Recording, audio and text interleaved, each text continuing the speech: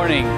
Would you please stand if you're able with us and let us celebrate together that our Savior is risen. He is not dead, He is alive. And that means we have victory over sin and death with Him. Here we go.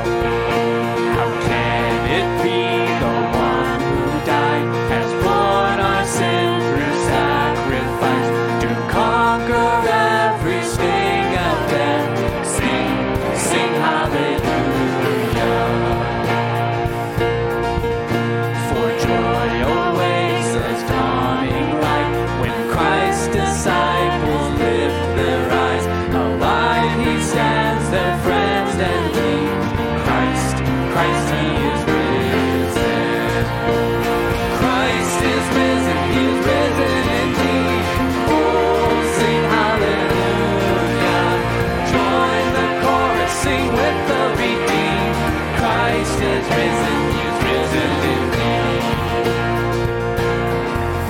Where doubt and darkness once had been, they saw Him and their hearts believed. But blessed are those who have not seen, yet sing hallelujah.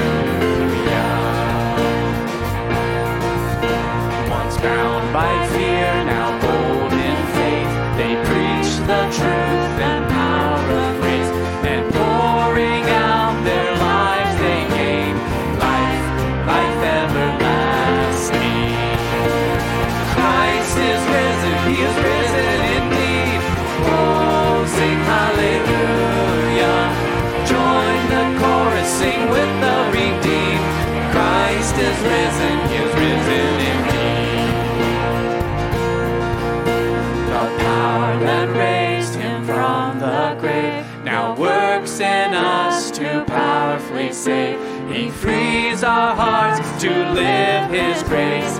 Go tell of His goodness. Christ is risen, He is risen indeed. Oh, sing hallelujah. Join the chorus, sing with the redeemed. Christ is risen, He is risen indeed. Christ is risen, He is risen indeed. Oh, sing hallelujah.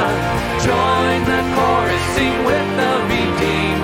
Christ is risen, He is risen indeed. Amen, He is risen. You may be seated.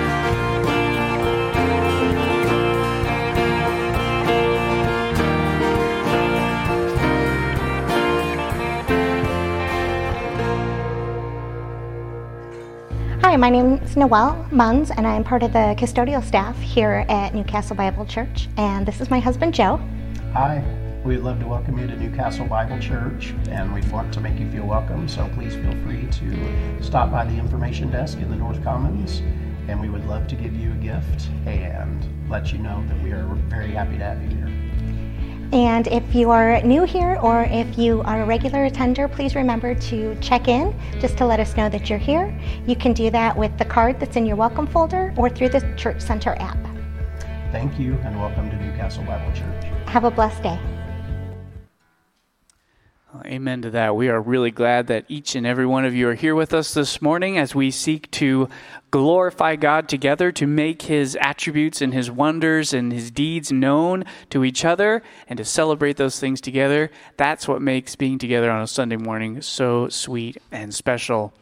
As we continue to pray together, to sing together, and to sit under the preaching of God's Word together, I do want to share a quick passage of Scripture with you, just something that I think will really inspire and provoke your heart to worship as you think about this, and I really hope this verse will kind of make the circuit breakers in your mind pop. But in John chapter 14, the disciples are hearing Jesus tell them that after 3 years of ministry, He's about to leave them. He's about to go away. And they are reeling from this news. They're reeling from the news that there's a betrayer in their midst. They're reeling from the news that Jesus is going to the cross, something that they couldn't fathom. They thought Jesus was going to establish His kingdom on earth right then and there, and that they were going to get to sit in His court and rule with Him. And so Jesus, in light of the fact that He's about to die in a few hours, seeks to comfort his disciples. And he says this, Philip asks him, Lord, show us the Father, and it is enough for us. See, Philip was looking for some strength to his faith. It's like, you're leaving, but can you give us something that'll help our faith endure while you're gone? And Jesus says this profound thing to him. Jesus said to him, have I been with you so long, and you still don't know me, Philip? Whoever has seen me has seen the Father. That right there should make the circuit breakers pop in your mind as you think about how Jesus equates himself with the Father.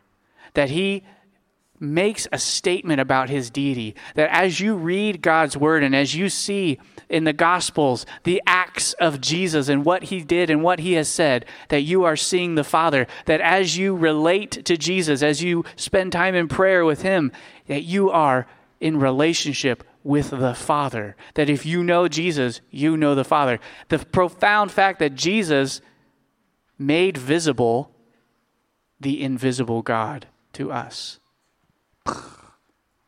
He is our God, and he is our great creator and savior. So with that in mind, would you please bow your heads with me as we pray?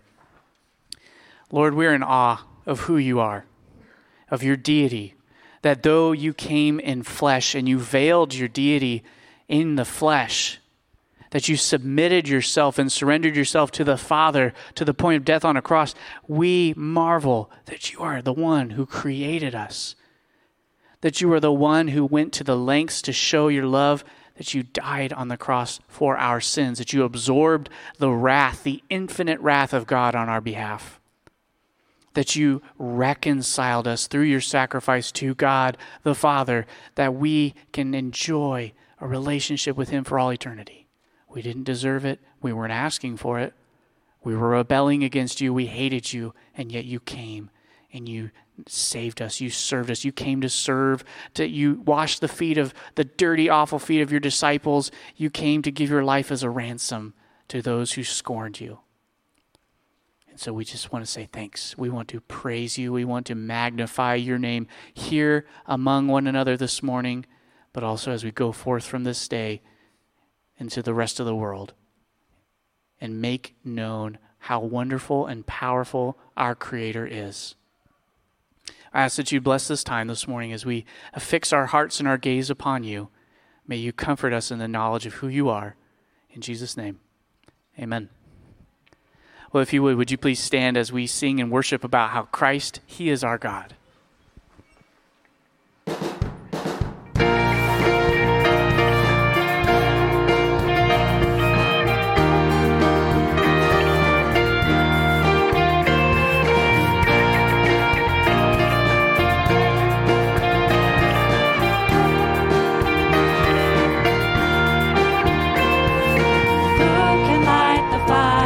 Of 1,000 burning suns, blazing in the heavens, there is only one, he is our God. Who commands the nations, building up and tearing down, silencing his rivals, there is only one, he is our God.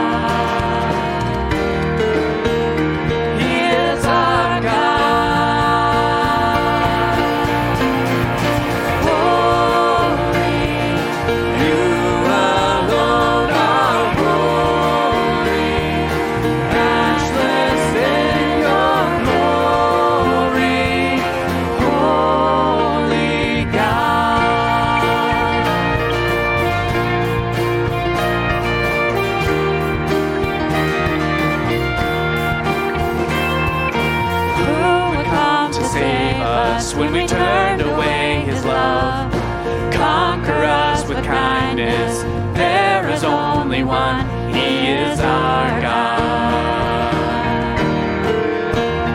He is our God.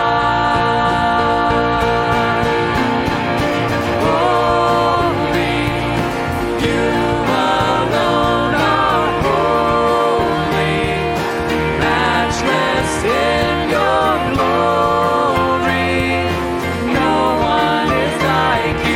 Worthy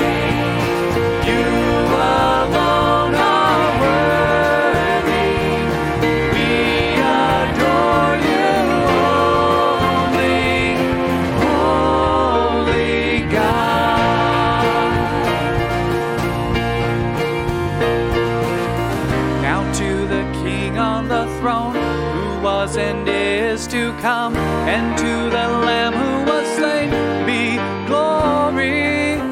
Now to the King on the throne, who was and is to come, and to the Lamb that was slain be glory.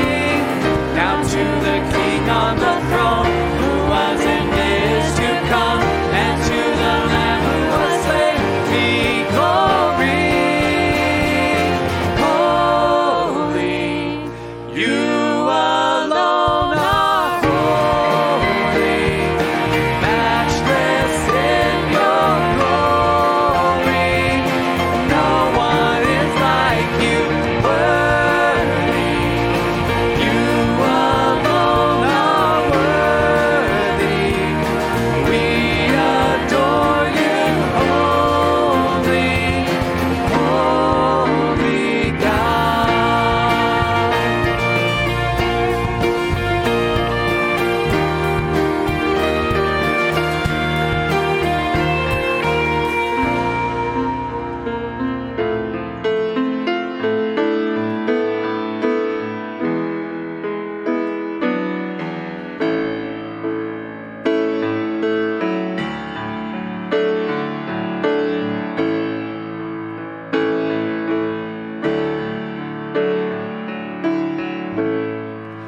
One day when heaven was filled with his praises, one day when sin was as black as could be, Jesus came forth to be born of a virgin, dwelt among men, my example is he.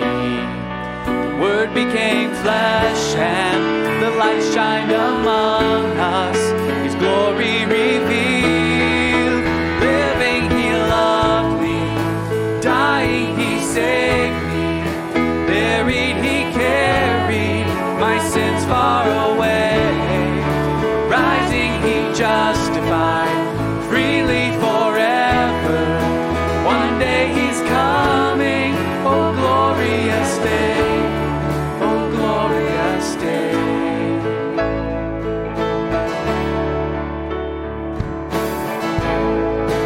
One day they led him up Calvary's mountain. One day they nailed him to die on a tree. Suffering anguish, despised and rejected, bearing our sins, my Redeemer is he. The hand that healed nations stretched out on a tree and took the nails from me. Living he loved me, dying he saved me, buried he carried my sins far away, rising he justified freely forever. One day he's coming, oh glorious day, oh glorious day.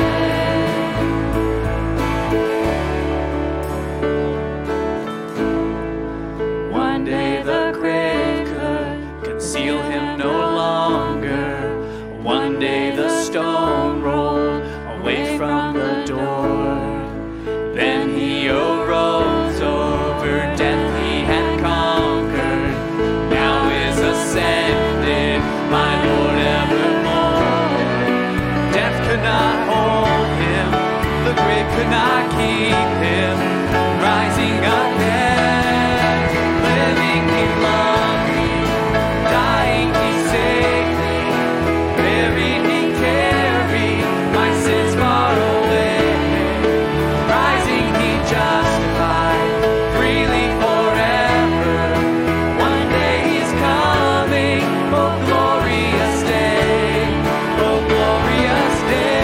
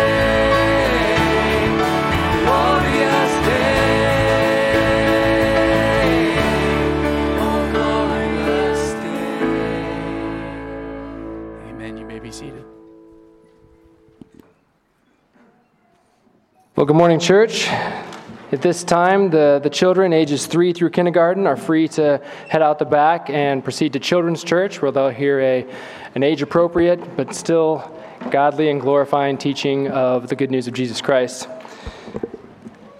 It's truly a blessing and a privilege to be with you this morning, and it's a blessing to be able to pray together as a body of Christ. So let's do that together now. Almighty God, we come before you this morning acknowledging how unworthy we are and the truth that, left to ourselves, we don't even deserve the privilege of lifting our eyes to you and bringing our prayers before your throne. Our consciences accuse us, our sins testify against us.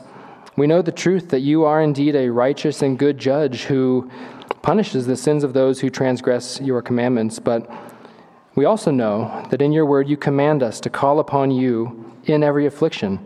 And you have promised us with an unbreakable promise that you will hear our prayers through the unspeakable mercy of our Lord Jesus Christ, whom you have sent to us and set forth as our mediator and as our advocate. So, Father, help us to let go of and turn away from any other source of refuge and instead take refuge in your mercies alone. We trust in your grace and your goodness, and we trust in the sacrifice of Jesus Christ to forgive us and cleanse us of any and all unrighteousness. We pray that you would give us the strength to turn away from our sins and to instead seek to follow you and love you with all of our heart, our mind, our soul, and our strength as empowered by the Holy Spirit. Now, God, this morning we want to lift up to you our faithful church partner, Living Hope Church in Bartonville. We pray this morning for Pastor Art and that his faithful study of your word in this last week and his preaching this morning would encourage him and grow his own faith in addition to all those that would hear it. We pray also for the elders there, that they are able to joyfully serve and shepherd their flock well. And then finally for your people that you have drawn into Living Hope, that they would be refreshed this morning and that in the coming week they would grow in Christ-likeness.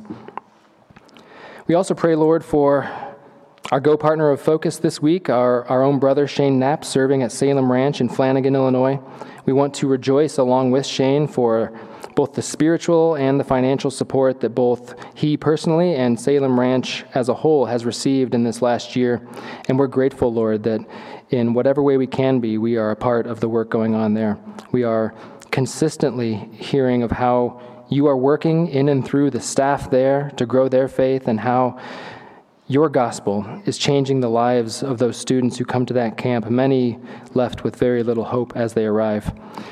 And along those lines, Lord, as we look ahead, we want to be in prayer for the 3 new students who either have arrived or will be arriving yet this month. We pray for your grace upon them, but also for their families. Surely there are heightened and confused emotions. There are mixed emotions with fear, maybe even anger. But we pray also hope. And where any hope is lacking, please grant it to them through the good news of your gospel. Now, Father, as we continue our time together this morning, we earnestly desire to make your name great, especially in a generation that doesn't want to hear it. So please, Father, use this time of worship through song, through prayer, and through the preaching of the word to make us holy as you are holy, not in and of ourselves, but through Jesus Christ our Lord, who lives and reigns with you and the Holy Spirit, now and forever. Amen. Now, before we continue in our worship through the preaching of the word this morning, I want to invite Kevin up to share an update with you all.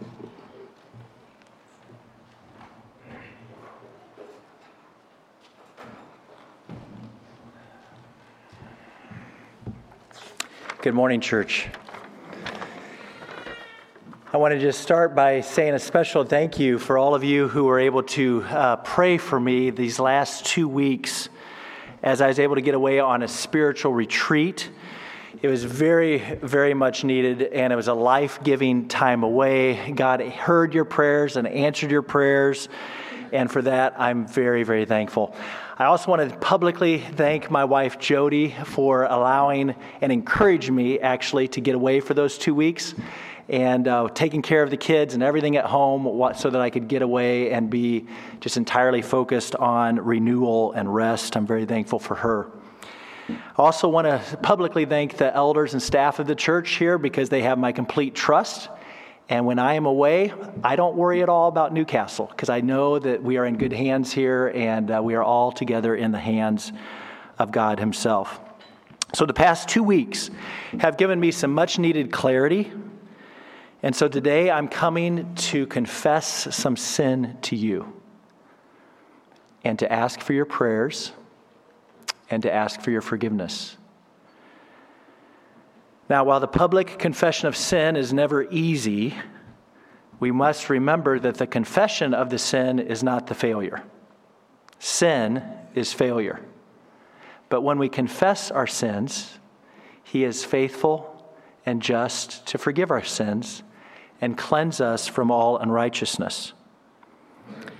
So over the last several years, I've foolishly allowed the pressures of pastoral ministry to rationalize in my own mind a gradual spiritual decline of my own soul that has eventually become spiritual suffocation. Some would call this pastoral burnout. But God has shown me that I've actually chosen to give myself to the wicked sins of bitterness, self-pity, and despair. And all these sins are sins of pride. And my pride has impacted all of us indirectly, and some of you directly through sinful impatience and sinful anger.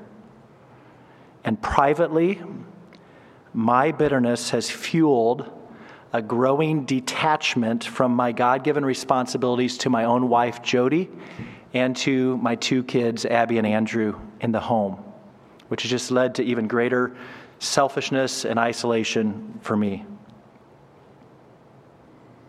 So all of these sins are very serious because all of these sins dishonor the Lord. They hinder my prayers. They harm my family. And they constipate our mutual ministry together here at Newcastle. So I'm very sorry, church, for how my sins have impacted all of us. And I would ask that by God's grace, you could please forgive me and that you would pray that God would restore to me the joy of my salvation. I want to make it clear that no one besides me is responsible for my sins. I don't want any of you to think, oh, somehow I have caused Kevin to sin or somebody else caused Kevin to sin. No, God's grace was always sufficiently supplied to me, and I alone bear responsibility for the sinful choices that I have made in my despair and in my bitterness and in my self-pity.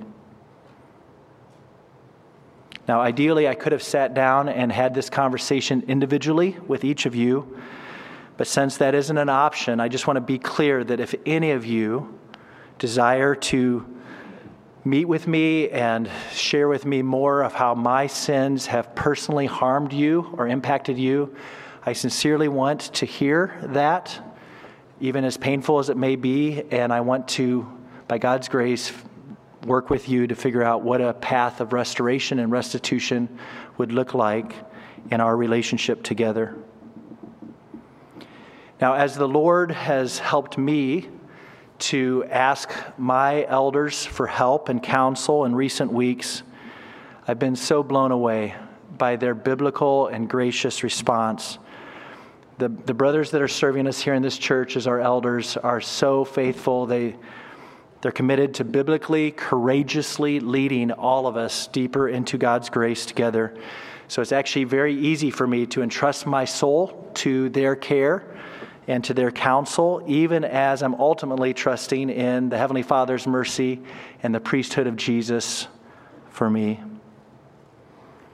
But in recent days, really within the last week, the elders and I have agreed that I should not continue serving as a pastor or an elder at Newcastle Bible Church until my repentance has time to bear its good fruits. Remember, James chapter 3, verse 1 says that spiritual teachers are held to a stricter judgment. And clearly, my character is not above reproach until time has the ability to bear witness to the fruits of my repentance, especially in the areas of self-control and in the areas of my own spiritual ministry to my own family. So therefore, I'm going to take an immediate leave of absence from all of my pastoral and eldering responsibilities here at Newcastle so that I can focus on the spiritual restoration of my own soul, the spiritual restoration of my family, and may eventually, in God's providence and His leading, be able to return to joyful pastoral ministry in God's perfect time. Through your prayers, God has accomplished much good in me in the last 2 weeks, and I'm actually, you might be surprised to hear this, but I'm actually kind of encouraged and excited about the path that's ahead of me now. But, to be honest, there's still much restoration work to do inside of me. And I know it's not going to be easy. But God is with me, and God is with us. And Jesus is our high priest. And Jesus, God's grace is greater than our sin. So please, I would ask that you'd pray for me, pray for my family, as we continue to worship with you each week. Please pray that God's Spirit would do a radical, life-changing renewal in my own soul for His glory and my joy. Please pray for our elders and our staff. I'm so proud of them all.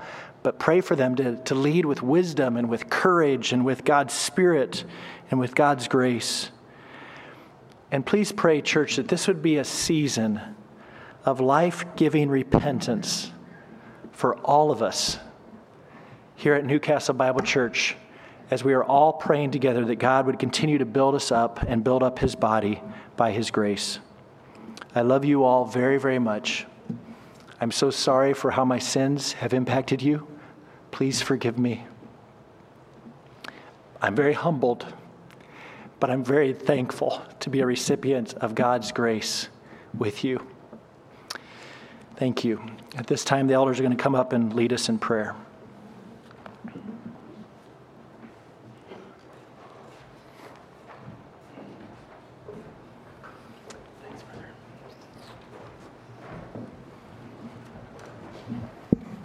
So we're thankful for a God that, though we may be surprised that this is news, it's not a surprise to God, and we look forward to how God will be glorified through this. So we're thankful that we can call to Him through that, so let's do that right now.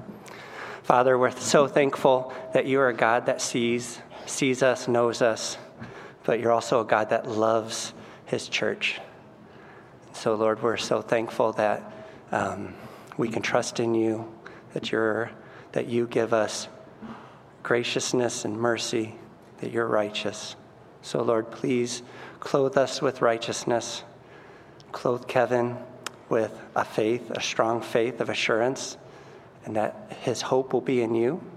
We're thankful that the armor of God is given to us freely, that we can ask. So we ask on behalf of Kevin that you will clothe him with the righteousness of the breastplate and the belt of truth, and that the helmet of salvation will be on him always, Lord, so that when the fiery darts of the evil one will come, he will stand firm in the gospel. And that I pray that for our church here, that we will stand firm, that we will have confidence in our faith. We will have confidence and joy in our salvation, that we will look forward to the belt of truth that will be on us all, Lord, so that when Satan's lies do come, that we will stand firm, Lord. Thankful for all of us that we can be an encouragement to one another, that we can grow in one another, that we can admonish one another, that we can pray for one another, because we know that you move through prayer, Lord, and you move through your church. Let us remember that today, Lord. Be with our families here, be with specifically with the Sauter family, that they will be encouraged and that they will be loved and that they will hear truth from us and that they will hear truth from the Word, that they will grow, that they will be more confident in their faith, Lord. In Jesus' name. Heavenly Father, you are the God of creation. There's nothing that's out of your sight. There's nothing out of your control. And we just thank you for this knowledge and faith that we can trust you to lead us through this time. We just praise you, Lord, and pray for Kevin and his relationship with his family, that pray that could grow in love and in leadership. And we just pray for Jody and for Abby and Andrew. I would just ask that you would please bless all of them together as they work through this time. And Father, I just pray for our church, for all of us, that we could set aside any of the thoughts that might detract from being an encouragement. And we just want to honor you, Father. We just give you the praise and the glory. It's in your name we pray. Amen.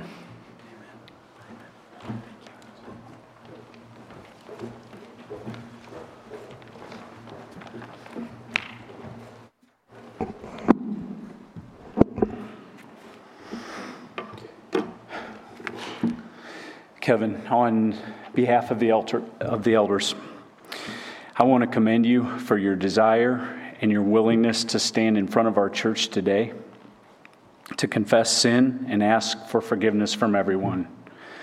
This is not easy. It requires humility and deep sorrow.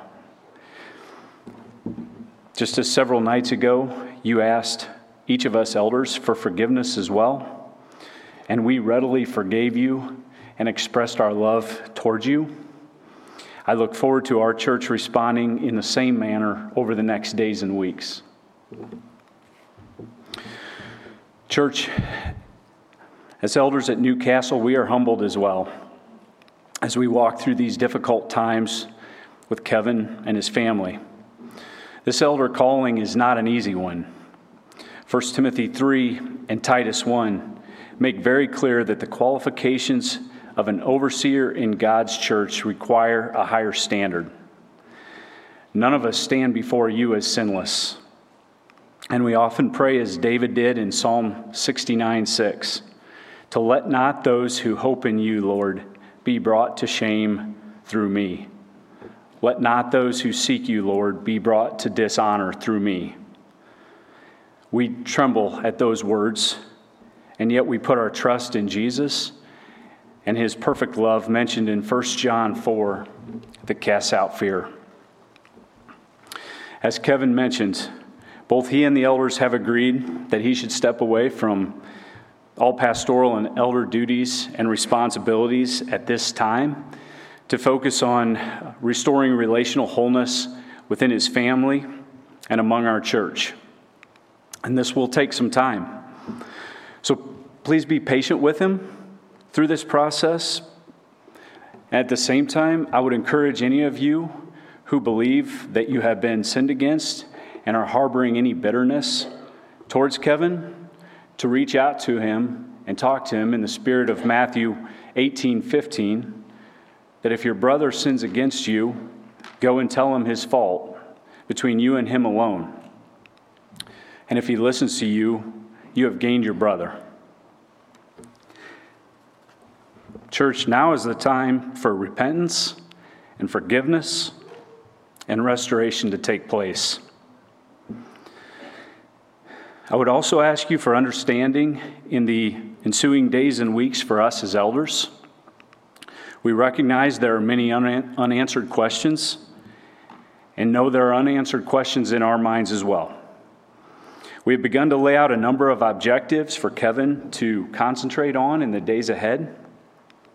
These objectives relate to his physical and spiritual wellness, along with a focus on restoring relational wholeness in several key areas of his personal and public life. As elders, we will not measure success by how quickly Kevin can return to his pastoral role here, as that would be unfair to him and put unnecessary pressure on the repentance process. But rather, we will follow the counsel of James 3:13, where he writes that the wise and understanding man, by his good conduct, will show his works in the meekness of wisdom. Lastly, I want to encourage you with the words of Matthew 16:18, where Jesus reminded his disciples that he will build his church, and even the gates of hell will not prevail against it. So while we may be discouraged and feeling like the enemy won a victory, don't believe that lie. God has every one of us in this church at this time and for this season to bring him glory. So Pastor Scott, I'm looking forward to hearing what God has placed on your heart today as you come to remind us from Ephesians about what is true. Thank you, Newcastle.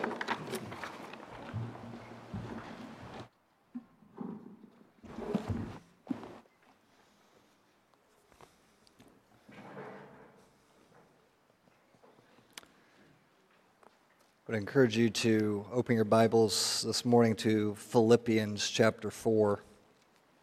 If you don't have a Bible, we'll have some men who will make their way here to the front and work your way to the back, so just throw your hand up. I'd love for you to be able to follow along as we study God's Word together this morning.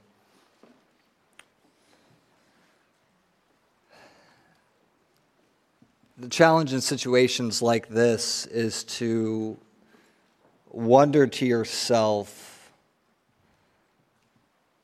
what now? What do I do now? What do I say now? How should I even think about all of this? It's a point I want to be very sensitive to this morning, because if we're not careful, we allow our minds to drift into dangerous territory. Perhaps we start to doubt things about God and his church. Perhaps we start to assume things about others that just may or may not be true. Perhaps we just give in to despair altogether. As I thought about what I could say or what comfort I could bring to our church this morning from God's Word, my mind kept going to Philippians chapter 4, verse 8. Where Paul writes, "Finally, brothers, whatever is true, whatever is honorable, whatever is just, whatever is pure, whatever is lovely, whatever is commendable, if there is any excellence, if there is anything worthy of praise, think about these things."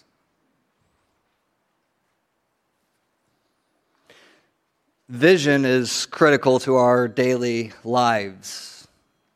For many of us, vision is obscured due to all kinds of factors outside of our control. That's why many of you are looking at me this morning through some form of corrective lenses, whether those be glasses or contacts. These lenses help us to see with proper perspective, but it was not necessarily an easy process getting to that point. Doctors helping and evaluating, toggling back and forth between good, better, worse, bad. I've learned that this can be the case as well for the Christian life, that we are always viewing things through a spiritual lens, filtering information or situations through the lens that we have placed not before our eyes, but before our minds. Even for Christians, we struggle to keep the appropriate lens situated in our minds. That's my desire for our church this morning. I want us as a church family to just take a step back and just consider how we process the information that we just received. What we need this morning more than anything is truth. But not just any truth, we need truth that gives hope. Just as Paul says here in Philippians 4:8, whatever is true, think on those things. Whatever is true, think on those things. And as I thought about what truths our church needs to hold on to in this time, my mind kept going back to our study of Ephesians. Because it was in God's divine providence that He has been graciously providing us truth these past 8 months that is timely and invaluable for each of us here this morning. And so I would encourage you in these next few minutes to humble your hearts, to quiet your souls, and allow your minds to be filled with the following essential truths, beginning with what Chad just reminded us of, the fact that this is Christ's church. This church is Christ's. It is not ours, it is not the elders, it does not belong to one single pastor or individual. This is Christ's church. Ephesians remind us that Christ is both the head and the cornerstone of His church. And we must be reminded that the very first promise that Jesus gave to the church was what? I will build it.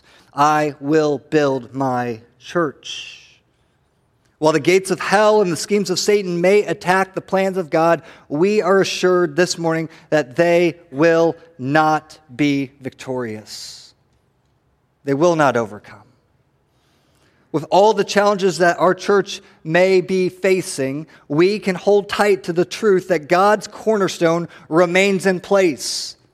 The firm foundation that never moves in a constantly changing world. God has chosen to make His name and His fame known through a messed up, imperfect family of people called the church. And yes, this is Christ's church. And God knows what He is doing because, secondly, God is in control. Nothing happens outside of God's ordained plans. The very first verse of Ephesians reminds us of this, right? Where Paul writes, Paul, an apostle of Christ Jesus, by what? The will of God. Here's where we must remember that trials and sufferings, even if brought about by man's own sinfulness, are not a surprise to God. In fact, the greatest evil and injustice of all time, the murder of Jesus Himself, was always a part of God's plan. And so if God is in control, then there's certainly something He wants us to know, that's something that He wants to teach us through this time. And here's where God brought me time and time again back to the truth of James chapter 1 this morning, that God counts it, we are called by God to count it all joy when we encounter trials of various kinds, knowing that those trials produce maturity of faith. In fact, the word He uses there is steadfastness. They are used by God to actually propel us forward. Or put another way, God uses trials to grow, not destroy our faith. I'll say that again. God uses trials to grow, not destroy our faith.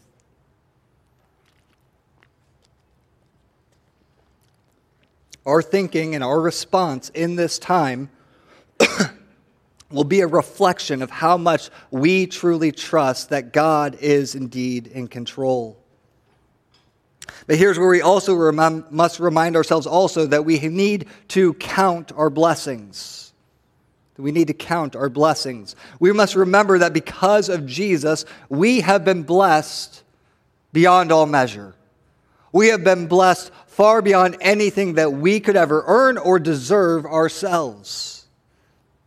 Ephesians first 14 verses reminds us of that very fact, that we have been blessed with every spiritual blessing in Christ Jesus. That is a guarantee. When God adopted us, He set up a heavenly bank account of spiritual wealth that is reserved and protected for us. And the challenge in times like this is to lose sight of the big picture.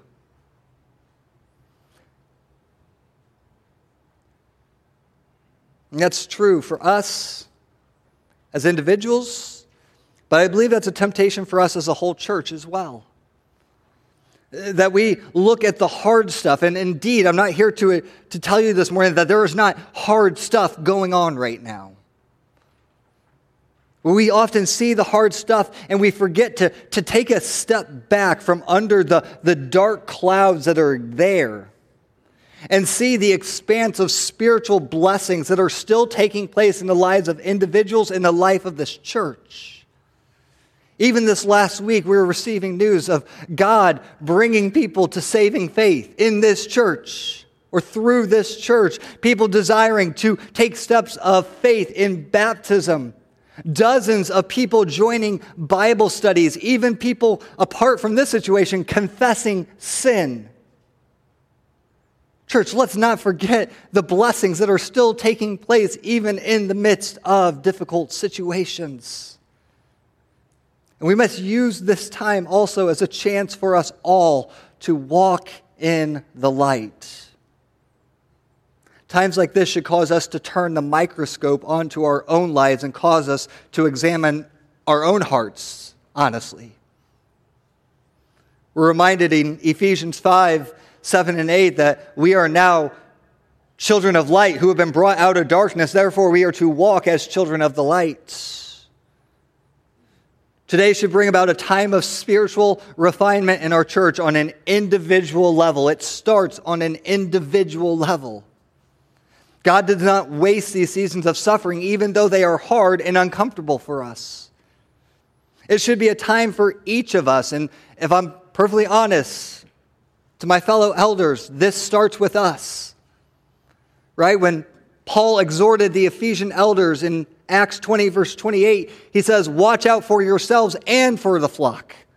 But he starts with yourselves, knowing that you have to start with yourself before you can lead others. And so it's a time for all of us to look in our hearts and see what sin needs to be confessed and brought into the light.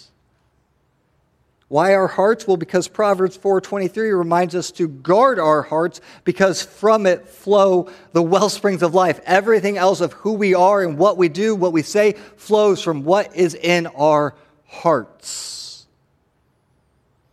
I was reminded of Jonathan Edwards this week, who wrote several resolutions when he was a young man. One of those geared specifically at this idea of what he should be thinking, how he should be responding when seeing and hearing of the sins of other people. Listen to the maturity of this answer. He says this, that I will let the knowledge of their failings prove only an occasion for my confessing my own sins to God. Prove only an occasion of my confessing my own sins to God. In other words, I will use the failings and the sins of others to turn the microscope back on my life to see where the plank is sticking out of my own eye first.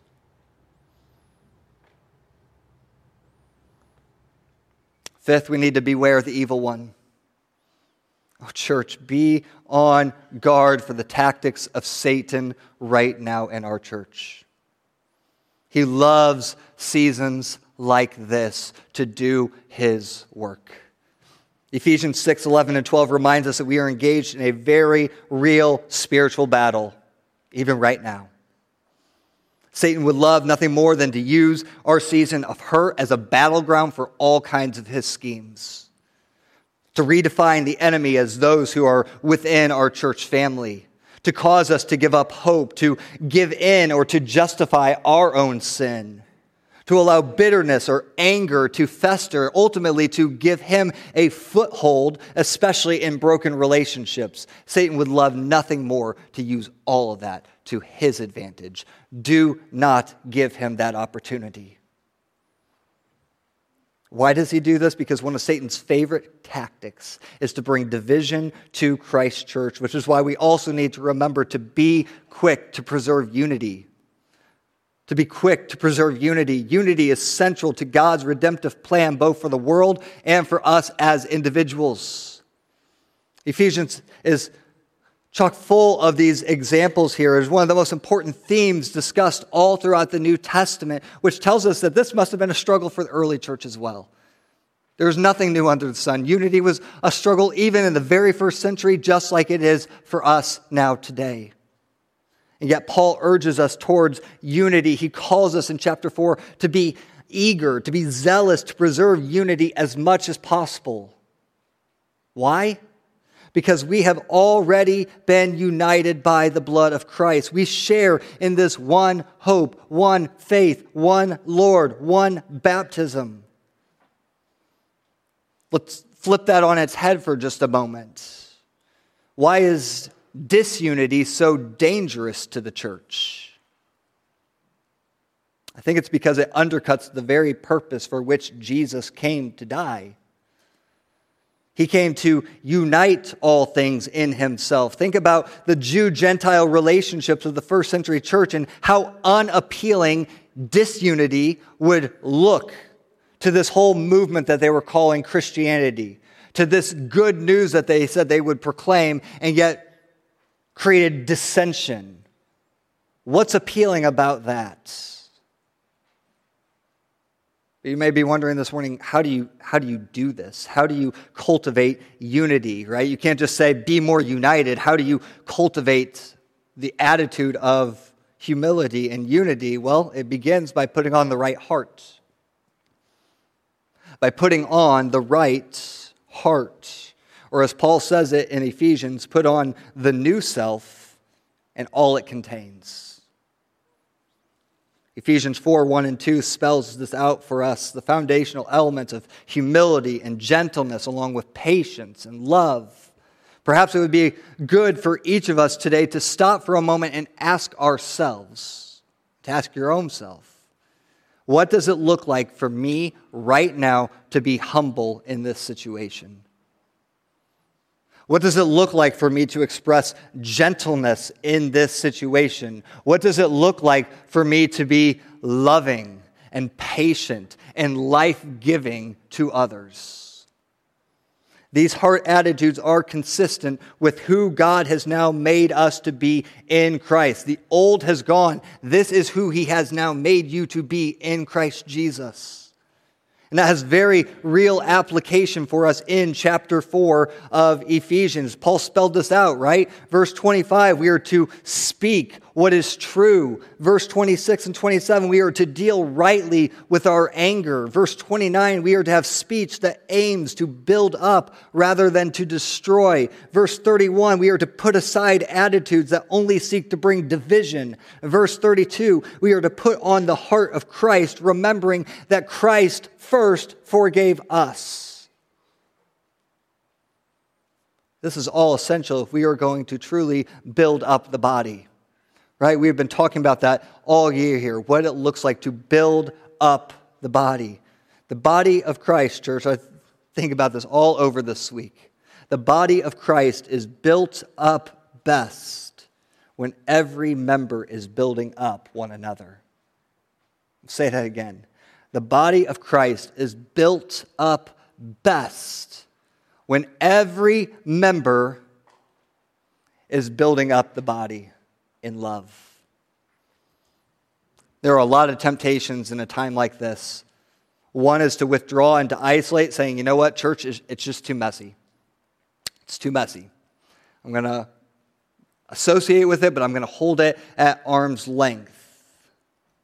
Another would be to just run altogether, to use this as a reason to just say, I'm out. I'm gone. I'm going somewhere else. Don't want any part of this. My challenge to you who may be feeling that way this morning is this. See this as a season where we need the entire body of Christ to lean into and build up one another. See this not as a season to withdraw more, but to actually lean in more, invest more, give yourself more. This is not, in other words, a time to retreat. This is a time to come together, to support and uphold, to serve and to care, to learn and to grow. And certainly it is a time for us to come together in prayer, because if last week taught us anything, it is that prayer is essential. Prayer is essential. We must remember to cast ourselves at the feet of grace, at the throne of grace, in complete surrender and dependence to God. Even Paul's prayers in this letter help shape the way that we need to be praying for one another. In chapter 1, he prays for the Ephesians that they would have hearts of thanksgiving, of wisdom, that they would desire to know God more. Why is prayer so essential? Because it puts us in our proper place with God. You know, a temptation right now for all of us, and even us as leaders, we want to be in control. We want to be able to figure out how to control circumstances and outcomes, people's responses. There's all kinds of ways that control becomes a temptation for us in our lives as believers. But I am not God, nor am I anywhere near as good as what God is. And so I can do nothing better for myself in the life of this church than to set my mind on God's truth and place my will at the feet of the cross. And so, church, let us all be quick to pray. Remember, this is one of the most important pieces of warfare that Jesus has given to the church for our battle, keeping in mind at all time that we serve a God of hope. Perhaps the two best words in Ephesians are those words in Ephesians 2:4, but God. But God. Even when we were dead spiritually, God made us alive. We serve a God who can bring the dead to life, both physically and spiritually. Our God is in the business of doing new things, things that are often seen as impossible from a human vantage point because they are humanly impossible. That's the point. That's the point. But if we know our Bibles and we hold tight to what we know to be true, then we can trust God in this season because we know that we serve a God of hope. And I'm not talking about just some wishful thinking. I'm talking about hope that is built on faith and trust because God has proven himself over and over and over and over again in our lives. That hope is what will allow us to work through the hard times together, knowing that God is more than able to see us through. He is more than able. Because chapter 3, verse 20 reminds us that God is able to do far more abundantly than all that we ask or think. We have failed the moment that we start to put limits on God and what God can do in certain circumstances.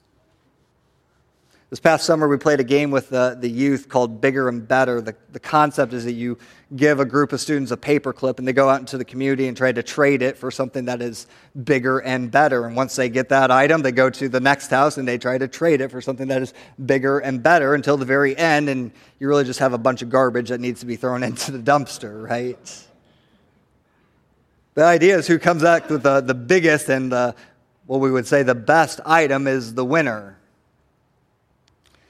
This verse reminds us this morning that whatever we think is possible, or whatever we pray might be possible, God is able to do bigger, and He is certainly able to do better than anything that we can think or imagine. So I ask you, church, what do you think it looks like for God to work in all of this? What do you honestly think right now that looks like? I'd encourage you then now to start praying and start watching for all the ways that God is able to use that for His glory. Because ultimately, church, God will be glorified. God will be glorified in His church. As mentioned at the beginning, we are a messed up and a messy people, and yet God still chooses to use the church in all of her imperfections to carry the hope of the gospel to the watching world. And the hope of Scripture that we need to cling tightly to this morning as we conclude is this: God will be glorified both now and forever. The hope for all of us today is this: Jesus wins in the end. We have that chapter written. It is sure. A day is coming when God will put an end to this messed up, sinful world. He will do away with all of our imperfections and all of our infirmities. He will establish a kingdom of perfect righteousness and justice. Yes, church, God will be glorified. That is a living and breathing truth that you can and must hold tightly to in this season. And so, going back to Philippians chapter 4 this morning, I want to read for you the very next verse. We read Philippians 4:8 as we started. But take a look at what Paul writes there in verse 9. He says, "What you have learned and received and heard and seen in me, practice these things. Practice these things, and the God of peace will be with you."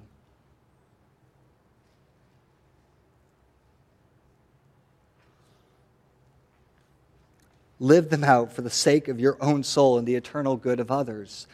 Practice them. And you know what will happen? In the midst of all this chaos, in the midst of all the anxiety and the fears and the worries that we all might be contemplating together this morning, what does Paul say will happen? He says, the God of peace will be with you. In fact, in verse 7, he says, it is the peace of God, which surpasses all understanding, that will guard your hearts and minds in Christ Jesus. I have to believe to myself this morning that most of you want some peace right now. That you are in some way hungering and thirsting for some sense of peace.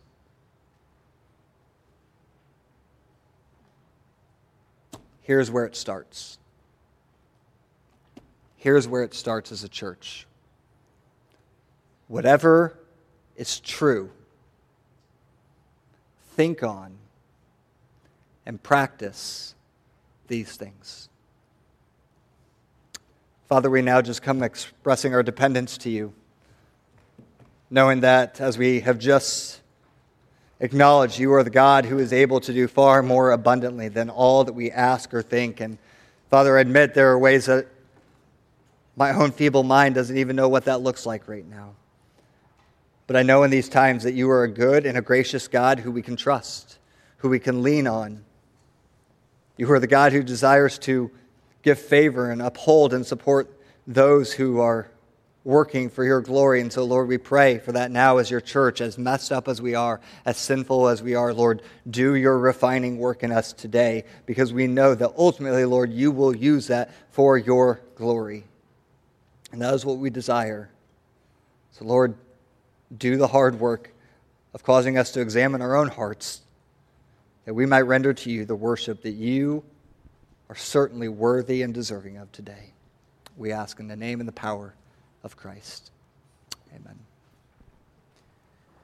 Well, as Pastor Scott reminded us, that even when it seems cloudy and gloomy, dark, the sun is always shining.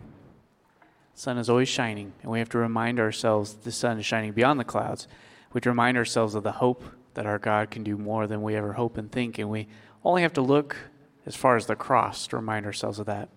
For the cross, God ordained before the foundation of the world that the Son of God would be crucified, that the greatest evil ever perpetrated was under God's complete control.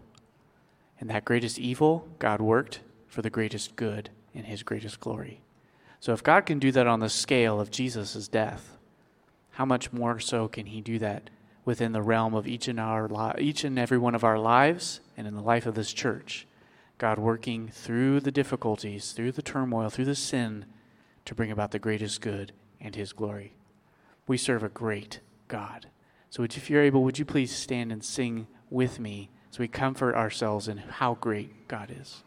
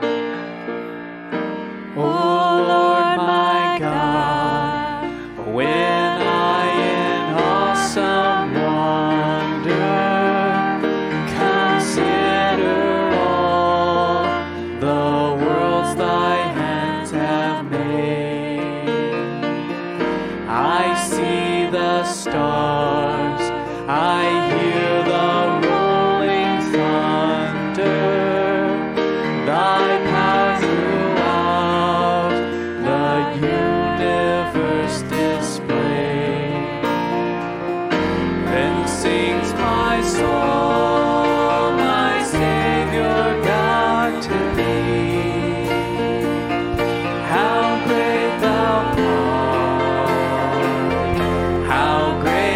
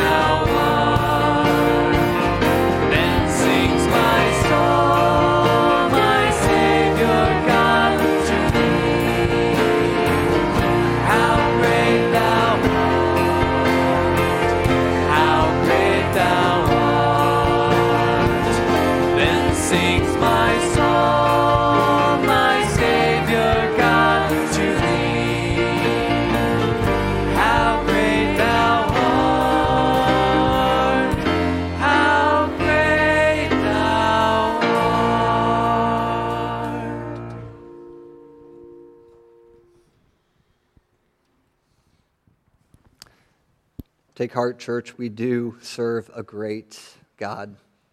Recognize that times like this are a challenge. That's why we need the lens of truth to filter everything that we process together as a church family. We do, again, encourage just your patience in this season. We recognize there's a lot to think through, a lot to process together, and we're going to walk through that together. And so we, again, invite if there's questions, concerns, things that are on your hearts and minds, even as you are just looking at your own life and looking at just needing to walk through something difficult. Maybe it's the confession of your own sin. Whatever that may be, just know that you have spiritual shepherds here who desire to love you and to walk alongside you in that. And so we want to just continue to entrust ourselves to the God who is able, the God who is far greater and far better than any of us can hope or imagine as we pray out our benediction this morning from Ephesians chapter 3, verses 20 to 21. Let's pray that out together. It says, "Now to him who is able to do far more abundantly than all that we ask or think, according to the power at work within us, to him be glory in the church and in Christ Jesus throughout all generations, forever and ever." And all those who are trusting in this truth would say, amen. You are dismissed.